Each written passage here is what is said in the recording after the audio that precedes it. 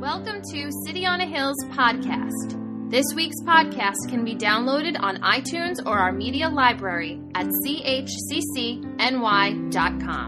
Well, here's today's sermon. This is a singleton. I know you're used to, we're running series. It could be a topical series. We've done, we're going to have a series on the book of Mark. In May, we're going to start that. I'm actually going to be in Mark this morning. So when we start preaching that series, I will not go into the story that we're going to be looking at today. But here is the title of today's sermon. Why don't you just say to somebody next to you, 4 of a kind beats a full house. Say it to somebody next. We never do that, but say it to somebody next to you. I know some of you are going, that's not, hey, listen, I don't play cards. I saw my father-in-law's face. He's like, I don't think that's really true. Well, in this case, in this biblical story, 4 of a kind beats a full house all the time. All the time. And what's interesting, I want to start with a little story. You know I love to delve into history. One of my favorite books is about community. But you know what's interesting? The book is really not about community. That was not the author's intended purpose. The author's name, he's one of the foremost, most prolific historians in America. His name is Stephen Ambrose. And I can't get enough of his works. And there's one book he wrote, and you'd know the name, because many of you probably saw the HBO TV show adapted from the book, Band of Brothers. How many of you saw the HBO show? Probably never read the book. But that book is really about community. And here's a picture. It's the 101st Airborne, right, in the Army. It's the story of them and going behind enemy lines on D-Day. And they take out on Utah Beach, they take out 4 German cannons. And they go in and they, bloody battles, and they make their way through France, and they get into the heart of Germany, and they actually, they get to Hitler's headquarters there at Eagle's Nest, and they take it over. It's that whole story. But what was so amazing to me is, this is the part of the book that really hit me, because it is about war, but here's more what the story is about. Here's what these men did. All right? And Ambrose puts it this way. He said, they thought the army was boring, unfeeling, and chicken. And they hated it. They found combat to be destruction and death. Anything was better than the blood and carnage, the impossible demands made on the body. Anything, that is, except letting down their buddies. In combat, they found the closest brotherhood they ever knew. They found selflessness. They found they could love the other guy in their foxhole more than themselves. They found that in war, men who loved life would give their lives for them. The result of sharing all that stress through training and through combat created a bond between the men of easy company that will last forever. Did you hear what he's saying there? These men sacrificed for each other. These men suffered for their buddies here in easy company, and they laid down their lives for each other. Are you kidding me? That's what the church is. He's saying this is a book about history, but this is what the church is supposed to be. Yeah, it's Low Sunday. Listen, I brought my A game today. This is not one of those sermons where I'm like, hey, I'm just going to throw something out there. No, this is going to be, I think you're going to be blessed by this morning.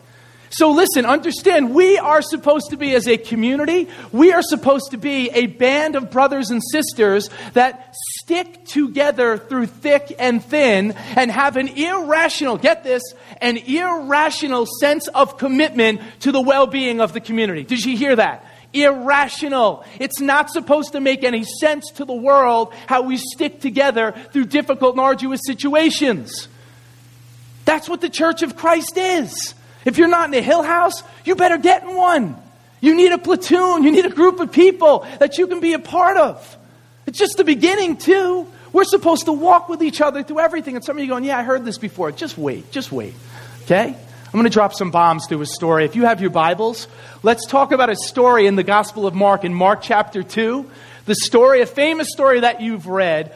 And I know, listen, we read things, right? We read stories. There's an ancient rabbinic saying that there are 70 different faces to each word in the Bible. 70 different ways to look at it. There's over 1,000 different ways that we can look at a story and apply it to our lives and be enriched by the Word. It's the only book that is out there that is it doesn't end in trying to find life and trying to find meaning, and it's always fresh. So if you want a fresh word from God this morning, you turn in Mark chapter 2. We're going to start at the top of the chapter there, because there's a story, and there are men in here in this story that will go lengths to help out another friend. And in our culture today, these guys would have probably gotten sued for what they did, right? So let's start here at the top. Mark 2, starting in verse 1. And again, he entered Capernaum after some days, talking about Jesus. And it was heard that he was in the house. He is in the house here this morning. Immediately, I didn't hear any amens. Immediately, many gathered together, so that there was no longer room to receive them, not even near the door. And he preached the word to them. Then they came to him, bringing a paralytic who was carried by 4 men. And when they could not come near because of the crowd, they uncovered the roof where he was. So when they had broken through, they let down the bed on which the paralytic was lying. When Jesus saw their faith, he said to the paralytic, "Son, your sins are forgiven you." And some of the scribes were sitting there and reasoning in their hearts, "Why does this man speak blasphemies like this? Who can forgive sins but God alone?" But immediately, when Jesus perceived in his spirit that they had reasoned thus within themselves, he said to them, "Why do you reason about these things in your hearts? Which is easier, to say to the paralytic, 'Your sins are forgiven you,' or to say, 'Arise, take up your bed and walk'? But that you may know that the Son of Man has power on earth to forgive sins," he said to the paralytic, "I say to you, arise, take up your bed, and go to your house." Immediately he arose, took up his bed. It doesn't say later on, 10 minutes. It doesn't say 1 day later. It doesn't say 2 weeks later. It says immediately, because that's the power that Jesus had and still has today. Immediately he arose, took up the bed, and went out in the presence of them all, so that all were amazed and glorified God, saying, "We never saw anything like this." And guess what? The world has never seen anything like this ever again, and never will. It's God's word this morning. And here is Jesus, and he comes to this town, Capernaum. We went there this summer. Do you remember? You were on the bus. Now listen, you remember going there? It was hot that day. The hot Middle Eastern sun. Where is my brother? John, you remember how hot it was that day? Come on, give it to me. Do you remember how hot it was? It was 120 degrees. 120. So why am I bringing that up? When you hear these stories, and as you know, I love to set the context and give you the history of what's really going on. It's easy to miss things. This is a hot day. It's not like it is outside. So these men do something extraordinary in the hot Middle Eastern sun. Now also I want to show you, this is where Capernaum is on a map up here. Now I want you to notice in Luke's, now I didn't read Luke's take on this story, right? Mark is the first one, Synoptic Gospels, Matthew, Mark, and Luke. Mark wrote first, Matthew and Luke take some stuff from Mark, right? In Luke's Gospel, it tells us that people came from all over. There are not just people coming from Capernaum. People are coming, if there are scribes and Pharisees, where would they have been located? Many of them would have been located here in Jerusalem, which is 120 miles away from Capernaum. I don't know for sure, right? It's conjecture. We don't know for sure. But I'm telling you, people traveled. The word got out on this one Jesus when he was walking around that he was performing miracles. And he was a rabbi that had in Jewish, they would say shmiha. He had authority and people wanted to be around him. No wonder there was no room for him in the house. So here he is in Capernaum, and there are people everywhere. You also need to understand, many scholars say this, in every commentary I looked at, people think this was Peter's house in Capernaum. Peter's house, right? And it makes sense. He's in Peter's house. Now, hospitality was a big thing in the ancient world. So when you were going to have somebody that was like a rabbi coming to your home, you didn't close the door and stop people when it was full. Hey, you know what? Sorry, we're done. We're at full capacity. You know, fire department's going to come. Can't have more than 500 people. You kept the door open. You didn't stop people from coming in. So you have to see the picture. There are tons and tons of people that are here. Can you imagine? Can we sit here for a second? Can we imagine what life would have been like for this paralytic? Imagine what life would have been like. You have to use your imagination. We don't a lot of times. But use your imagination. His life is defined by living on a mat that is probably 3 feet wide by 6 feet long. Somebody has to feed him. Somebody has to bathe him. Somebody has to clothe him. Somebody has to move him around on that bed so he doesn't get bed sores. This man will not know the independence that you and I know. You got up this morning at independence. You figured out what you wanted to eat. You figured out what you wanted to wear, right? And you came here. We hold on to that fiercely. We love our independence. Well, here is a man in the story that did not have that independence. His life was not his own, and he's always depending on other people. And in the ancient world, this man was a beggar. He would have been a beggar. He would have had to rely on other people for his daily sustenance. To live day to day, he would have to rely on other people to drop some coins. Here you go there, beggar.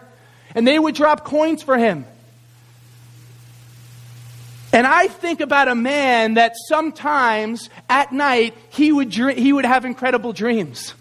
How many of you know if you ever got hurt or you have very vivid dreams sometimes? I picture a man that is sitting in his bed and he dreams and he's thinking about what his life is like, and he's thinking that he's actually running around and he's married and he has kids.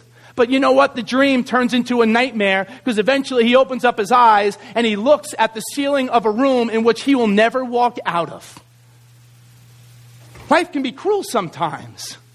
And for this man, it has been. We don't know when this happened. We don't know if he was born this way. We don't know if later on in life he was put in this condition. We don't know that. But I have to imagine here is a man that had incredible dreams, but they're shot because of the fact that he can't really move around. But I'll tell you what the man has. The man has some amazing friends. Amazing friends. And they do something that is totally irrational in that world. And how about this? You know what the Greek said? The Greek said if somebody had an anomaly, if they had some sort of birth defect, that you were to get rid of them, a child that was born into the world. The Romans in the 5th century, the Romans had a statute on the books that if a child was born deformed, you were to get rid of it as soon as possible. The ancient world was quite cruel when it came to children that were born this way. But here are these men in the story that say, we are still going to be your friend. And you have to remember there's another stigma that is attached to the story. And here it is.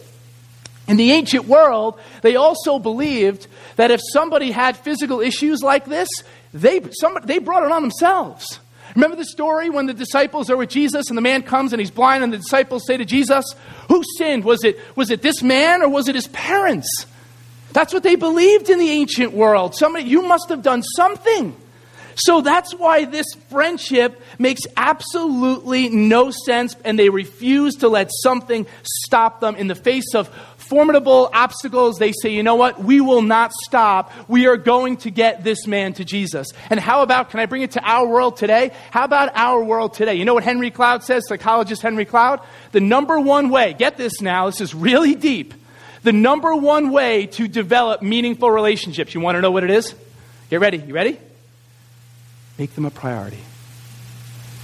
Did you get that? I know you're half asleep and you're still thinking about the chocolate Easter bunny that's half eaten at home and you're looking at the flowers that are going to die, right? But come on, really, how simple that is. Deceptively simple in making it a priority in our lives. We don't do that. And what do we always say to each other? You know, I had some time this week with a friend. I met with a friend that we've been talking forever about getting together. We got together. I was with some friends last night, the same thing.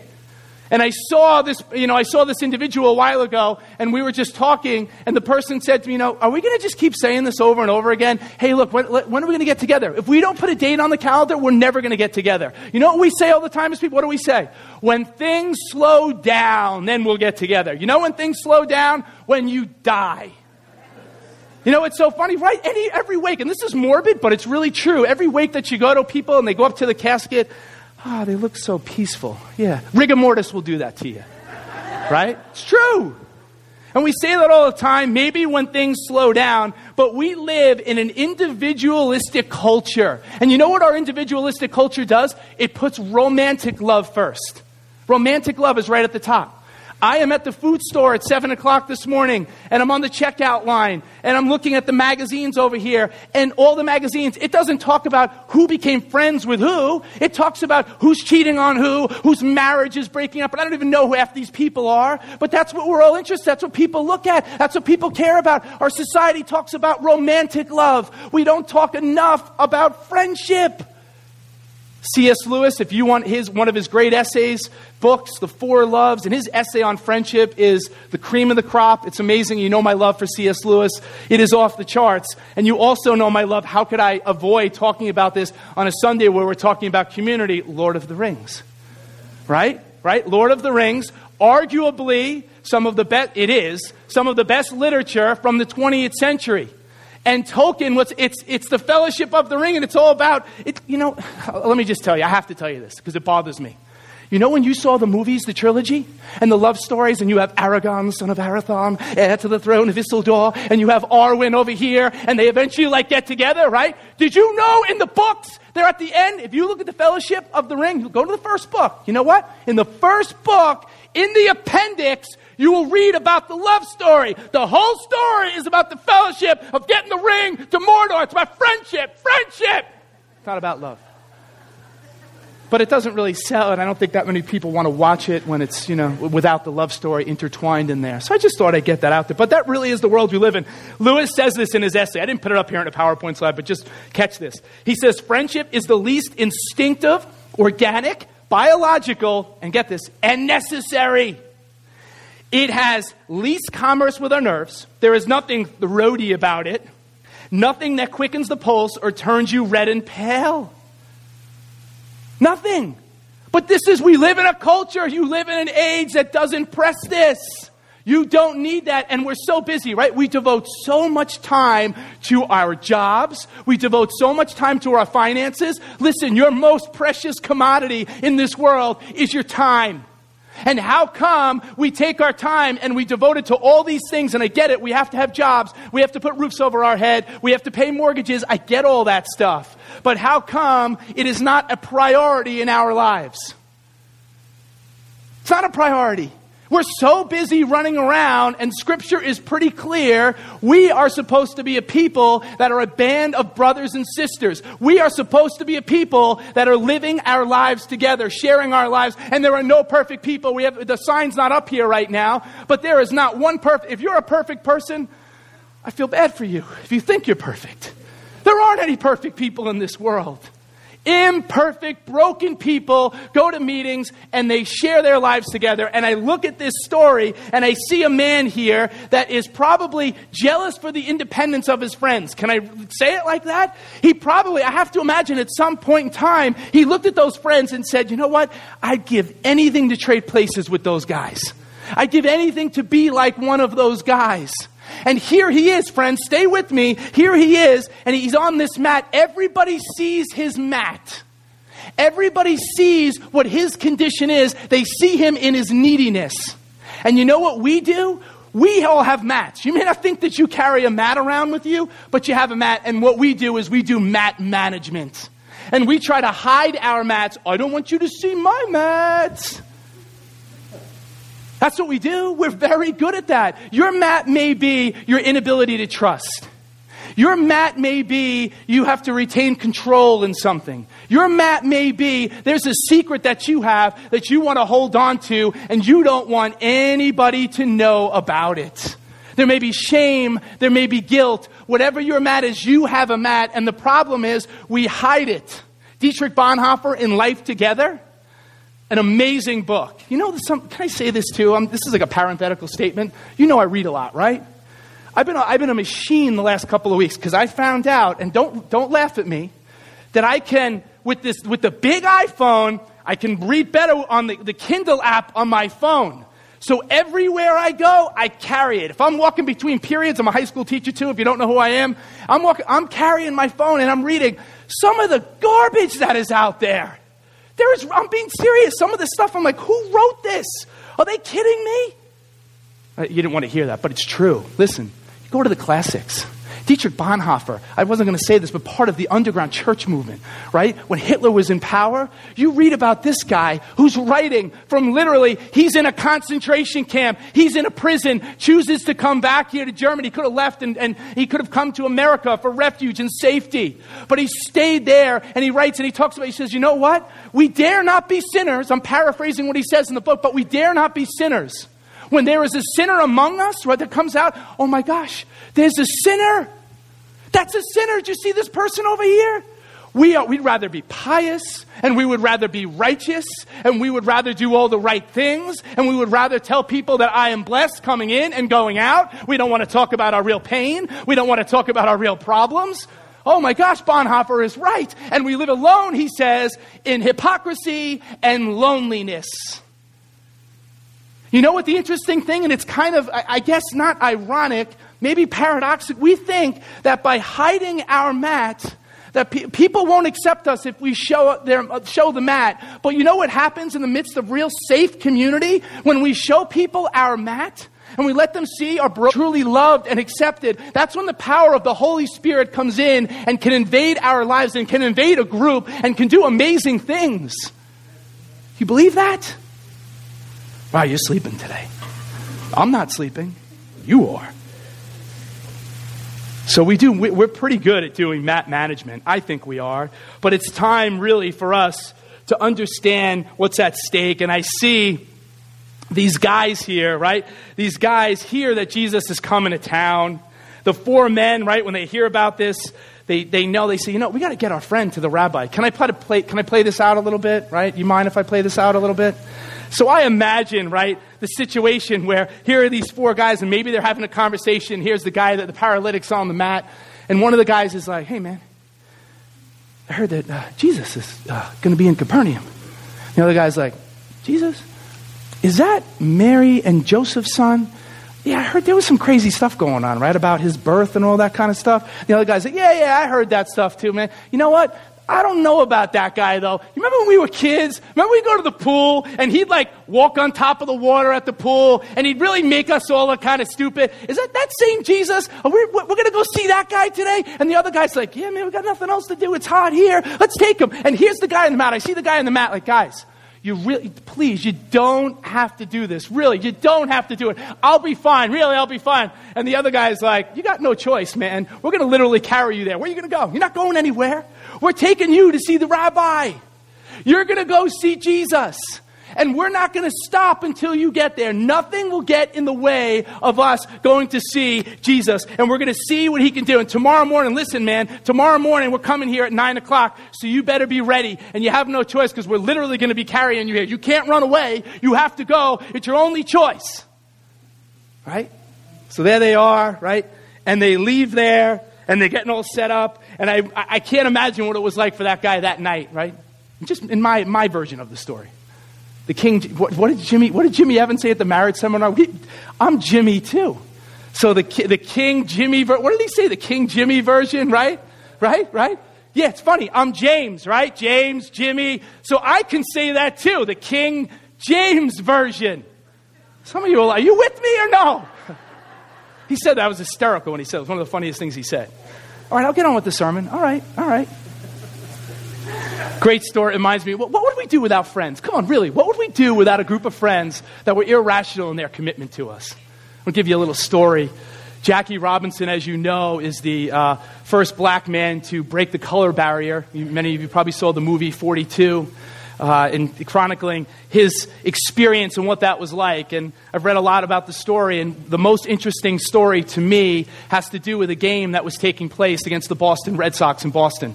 You see, people were hurling racial epithets at him when he was playing. They would spit on him. Players, he was a second baseman. When they would slide into second base, they'd put their spikes up, right, with the metal and really try to do him harm. Well, there came a very poignant moment. Things came to a crescendo. They're playing the Boston Red Sox, and the fans are really heckling him. It's worse than it's ever been. And there he is in the field, and the ball is hit, and it comes to him, and he makes an error. goes between his legs into the outfield. The crowd it's euphoric. The crowd is crazy. Everybody is after him. Everyone's yelling at him. With that, the shortstop of the team, his name was Pee Wee Reese. He calls a timeout, tells the ump, timeout. He walks over to Robinson, takes his arm, puts it around Robinson, and looks at the crowd, as to say, I'm with him. I'm making my bed with him. This is during a time, this is a Southern boy, a white Southern boy, who said, I'm not going to be living in a world where race is going to define who I am. It's going to be the content of my character and his character. Oh, now you woke up. Welcome to church. And he did not let race get in the way. It's amazing when there's a group of friends, people that we have that will go to bat for us, no matter what people say, no matter what people do. Can I tell you, and I didn't plan on this too, but I'm going to give it to you this morning. Let me tell you, I'm always transparent. I don't get up here. I can't listen to people on TV when they don't talk about their own lives and they kind of hide. I want to know what their mat is. I want to know what they're carrying. And you know what I've been carrying? I have a situation. You know why this story is real for me? I said it to Megan over and over. I have a 2-year-old. He's 2 years and 2 months. He just started walking this week. Started walking. And I think of the story where this man gets up at the end of the story and starts walking. You know what my mat is? My mat is fear. God, do you see what's going on here? Are you really in control? You see what's going on in my situation? Do you see that my wife has 7 therapy sessions some days? Do you see that, Lord? And I tell you that too, because we had a doctor. Megan went to this doctor, and she does amazing research. She's an amazing mom. And we went to this doctor that it's called Brain Balance. I feel like it's like an advertisement for this guy. But the guy has centers all over the country. This guy is a big deal. He's written books. One of his books sold hundreds of thousands of copies. People know who the guy is. He calls us up a couple of months ago after meeting with her. I want to come to your house. Wait, what? You want to come to my house? So the guy comes with his wife to my house. Parents are there, therapists are there, everybody, we're all there. We're all sitting there, and every word this guy has to say, he's an expert. But the thing that really hit me was his wife came. You know why his wife came? Because she said 85% of cases where people have issues with their kids, our kid's going to be fine in Jesus' name. I'm not speaking anything over my kid. I don't know about you with your kids. I'm standing for my kid. But 85%, listen. She said 85%, but she said, what a community that you have around you of people. And I said to Megan, look, we looked at each other afterwards and we cried because we knew without community and people carrying us along the way, picking up an edge of the mat and saying, I'll help carry you in this situation, we would never ever make it. And maybe we would be part of the statistic, but since I'm part of a community and I'm leaning on other people, that will not come my way. The gates of hell will not prevail in my house. So here they are, friends. Here they are. They're at the house now, right? I want you to picture the scene when they go up to the door. And I see somebody at the door, right? And they come up and they're like, it's not what we expected. There are tons of people. And there's a guy at the door. And the one guy that's at the front of the mat, he says, hey, can we go in? Take a number. Take a number. Are you kidding me? Look at this place. This looks like a war zone in the story. You have to see it that way.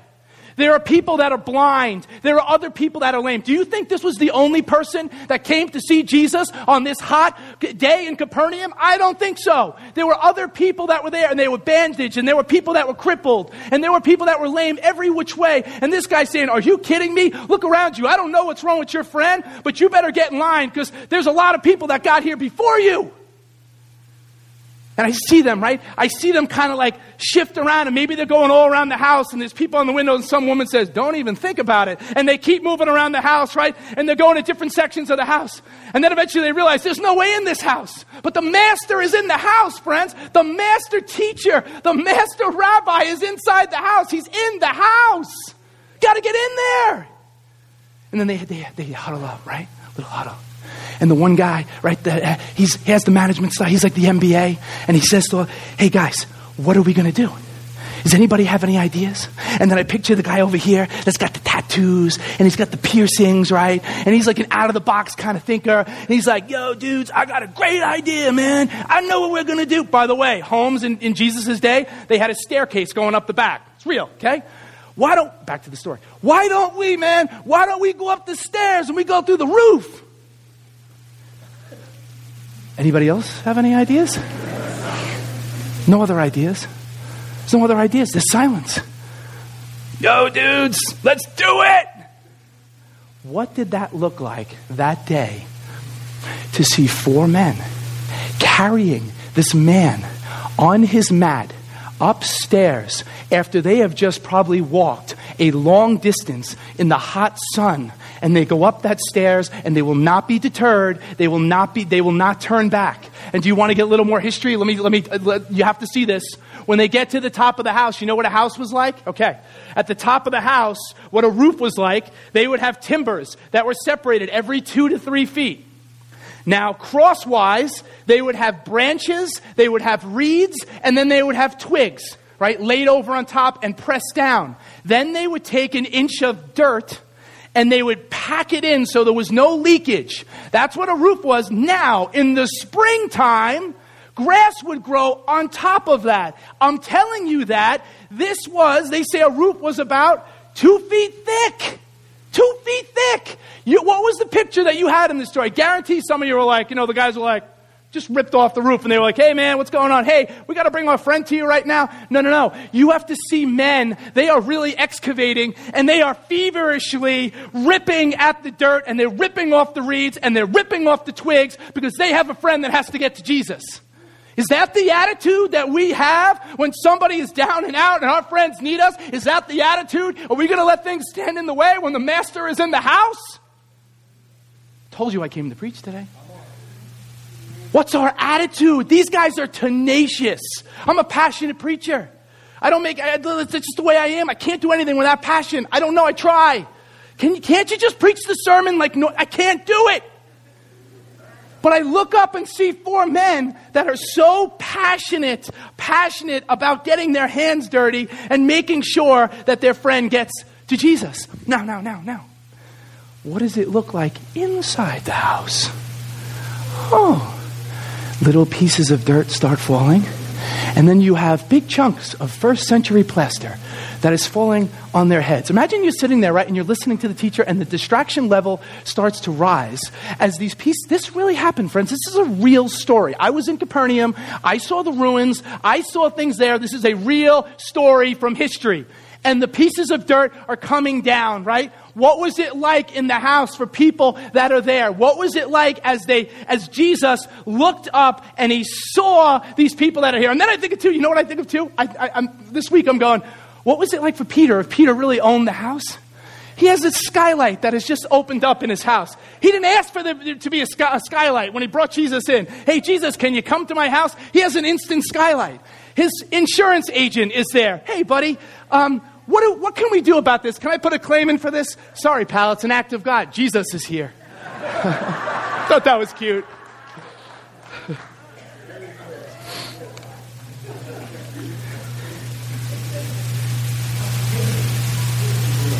And you think about this man, right? This is the biggest risk of his life, right? Good timing on that. That was good timing. The phone's even, like that joke. But really, this is the biggest risk of this guy's life. He's been waiting for this. Sorry, Naomi, I have to. He's been waiting for this moment his entire life. Oh, Lord. That's the music I see in the... Sorry, if I've been singing that song all week, that was pretty good. So I see that song like playing in the background, right? And here's the guy. I see all their faces. They're sweaty. Don't be religious on me. Come on, man. I see, it's right, amen. I see their faces and they're sweaty and they're dirty. But what was it like, really? This is the biggest risk of this guy's life. What was it like for him? The trust factor. As his friends, they probably had ropes. We don't know exactly how they got him down there.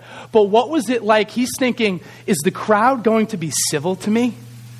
Are people going to mock me and ridicule me because I came in this way? And what is this guy Jesus, what is he going to do? Is he going to look at me? And is he going to look at me with disdain? Is he going to be angry with me that I interrupted his great talk?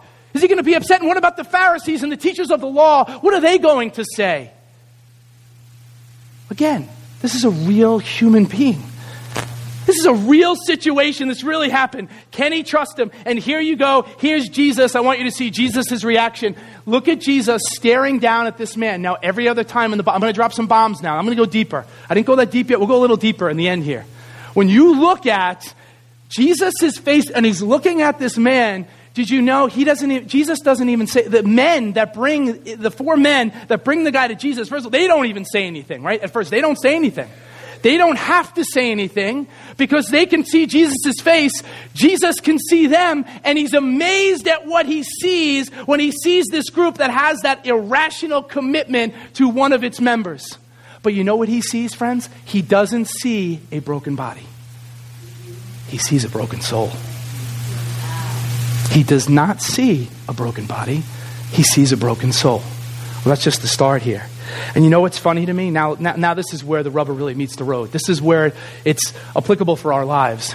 You see, this man thinks he's coming to Jesus, and what does Jesus say? Son, your sins are forgiven you. Son, when was the last time you think he heard that?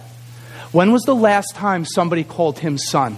His entire life, he has been defined by a mat that is 3 feet wide by 6 feet long. And he says, son, your sins are forgiven you. You know what he is saying? He's saying a lot.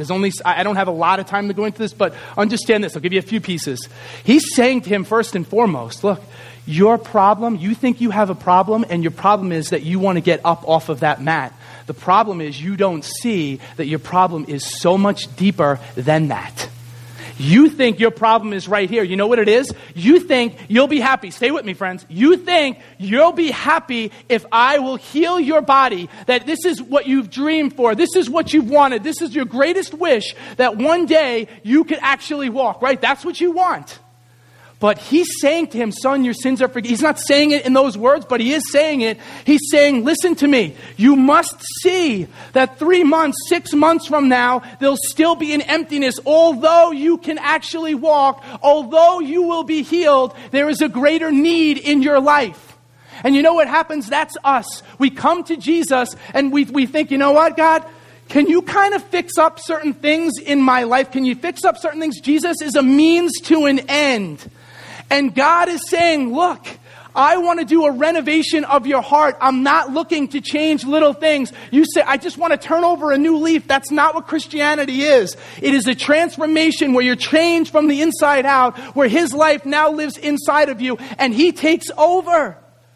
Your greatest need, your greatest desire is not your greatest desire. And how many of you know, think of it this way.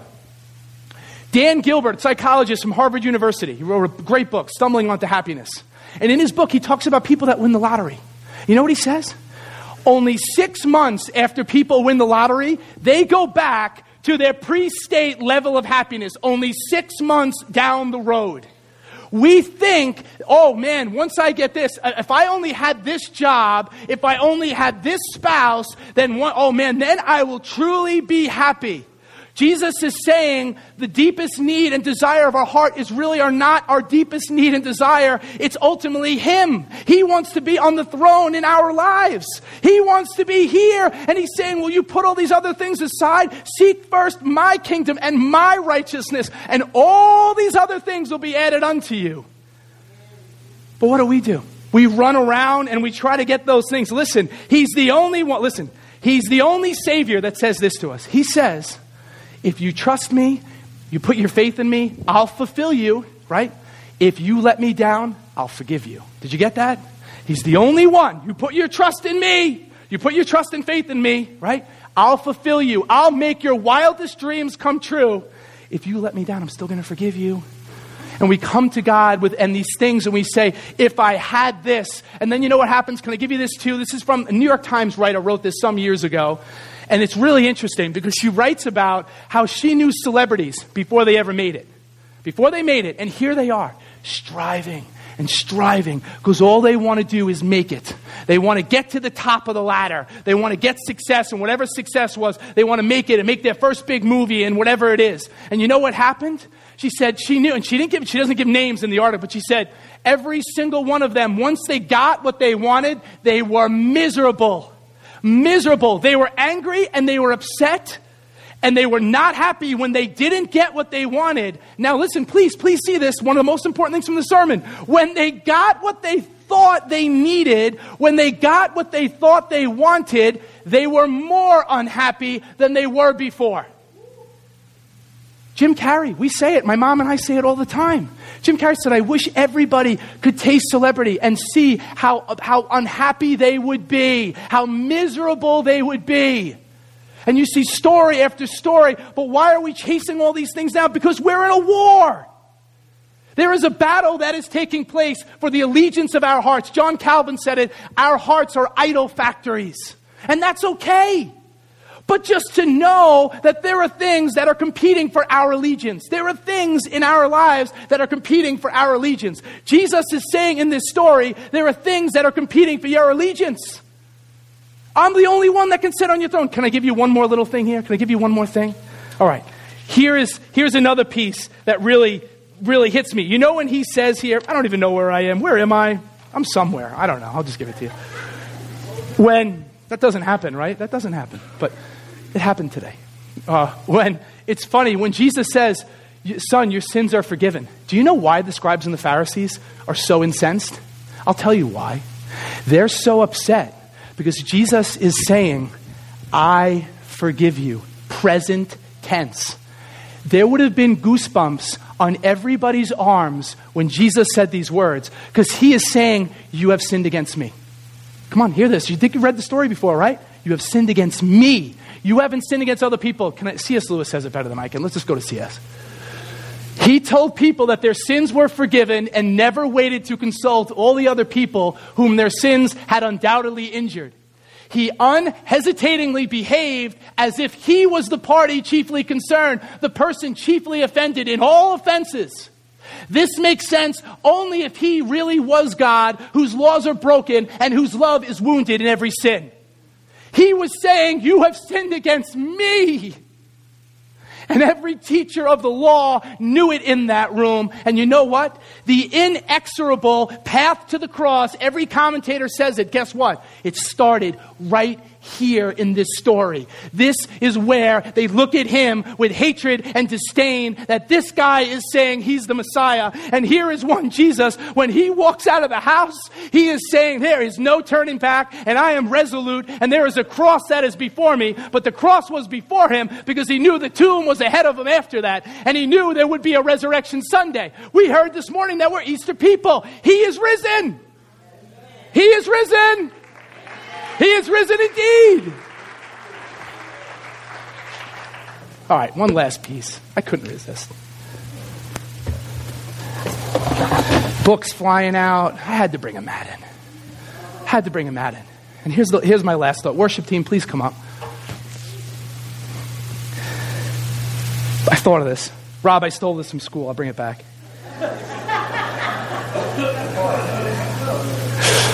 I thought of this guy's life. You know what I thought of? I thought of think about it. What was the end of this guy's life like? You know, I'd love to think like this. I don't think he ever got rid of the mat. I don't think he did. And I believe the way my God is, that he outlived the other 4 men that were there. And I want to think, the way I see the story is, there was a funeral, and here he is with his mat. And he tells the crowd, this is one of the men that brought me to see the Messiah, because the Messiah was in the house one day and he wouldn't stop along with them. And they went 1, 2, 3, and 4. And here is this man. And he said, you know what? This is a reminder of the faithfulness of God. This is a reminder of the fellowship of the mat. You know what? I thought about it too. I said, why not in our Hill houses like this week? I didn't title the message that way. You understand now why 4 of a kind beats a full house. You get it now, right? But I'm thinking about it and I said, you know what? It's the fellowship of the mat. That's what Wednesday night is. Where we come in and we lay our mats down. We lay them down and right in the middle of the room and we say, this is my brokenness. This is my mat. And I know some of you in here are going, man, I don't speak the language of the human heart. I can't go there. I challenge you to get involved in a community and to take on an irrational sense of commitment to the other people in your group. And if you're not, please, I implore you, I beg of you to join a small group and see that there is power in real there's power when we meet in this community. Oh, but there is more power when we go deeper in our hill houses, and there's more power even outside of that when we really do life together. And I know it's hard. I'm not doing a great job of it. I want to go farther. I want to go deeper in my relationships with those I love. But there are no excuses. There are no excuses for this. I don't care how busy we are. I don't care how tired we are. We have to make the fellowship of the mat a priority. And you know what? I will say this. We had our Hill House meeting, a leadership meeting yesterday. Let me tell you, you know what we said? Jamal said to the group, and looking at all the numbers, almost 70% of the people in this place are involved in a Hill House. 70%. I don't know how many churches can boast that. Let me tell you something.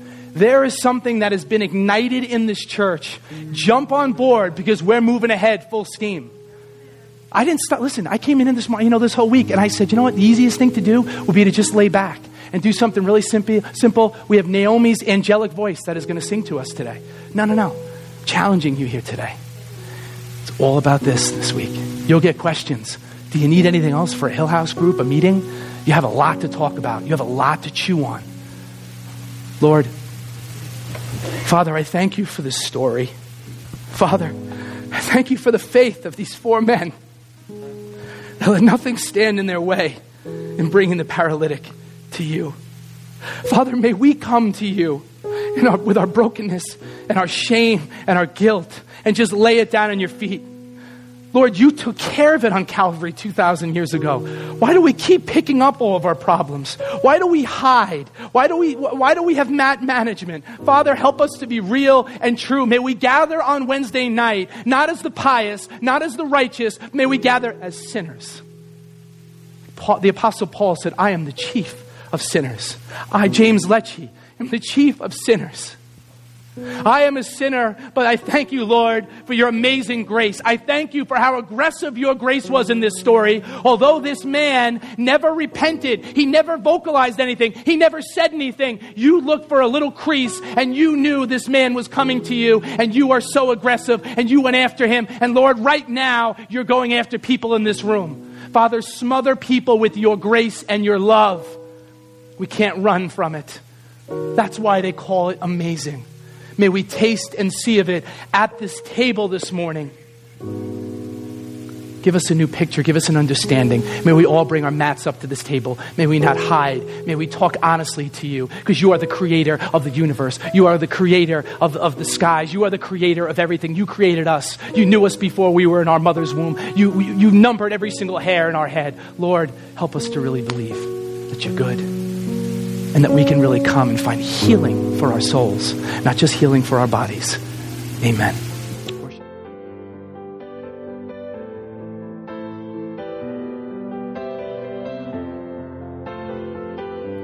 Thanks for listening to City on a Hill's podcast. For more resources, visit us at chccny.com.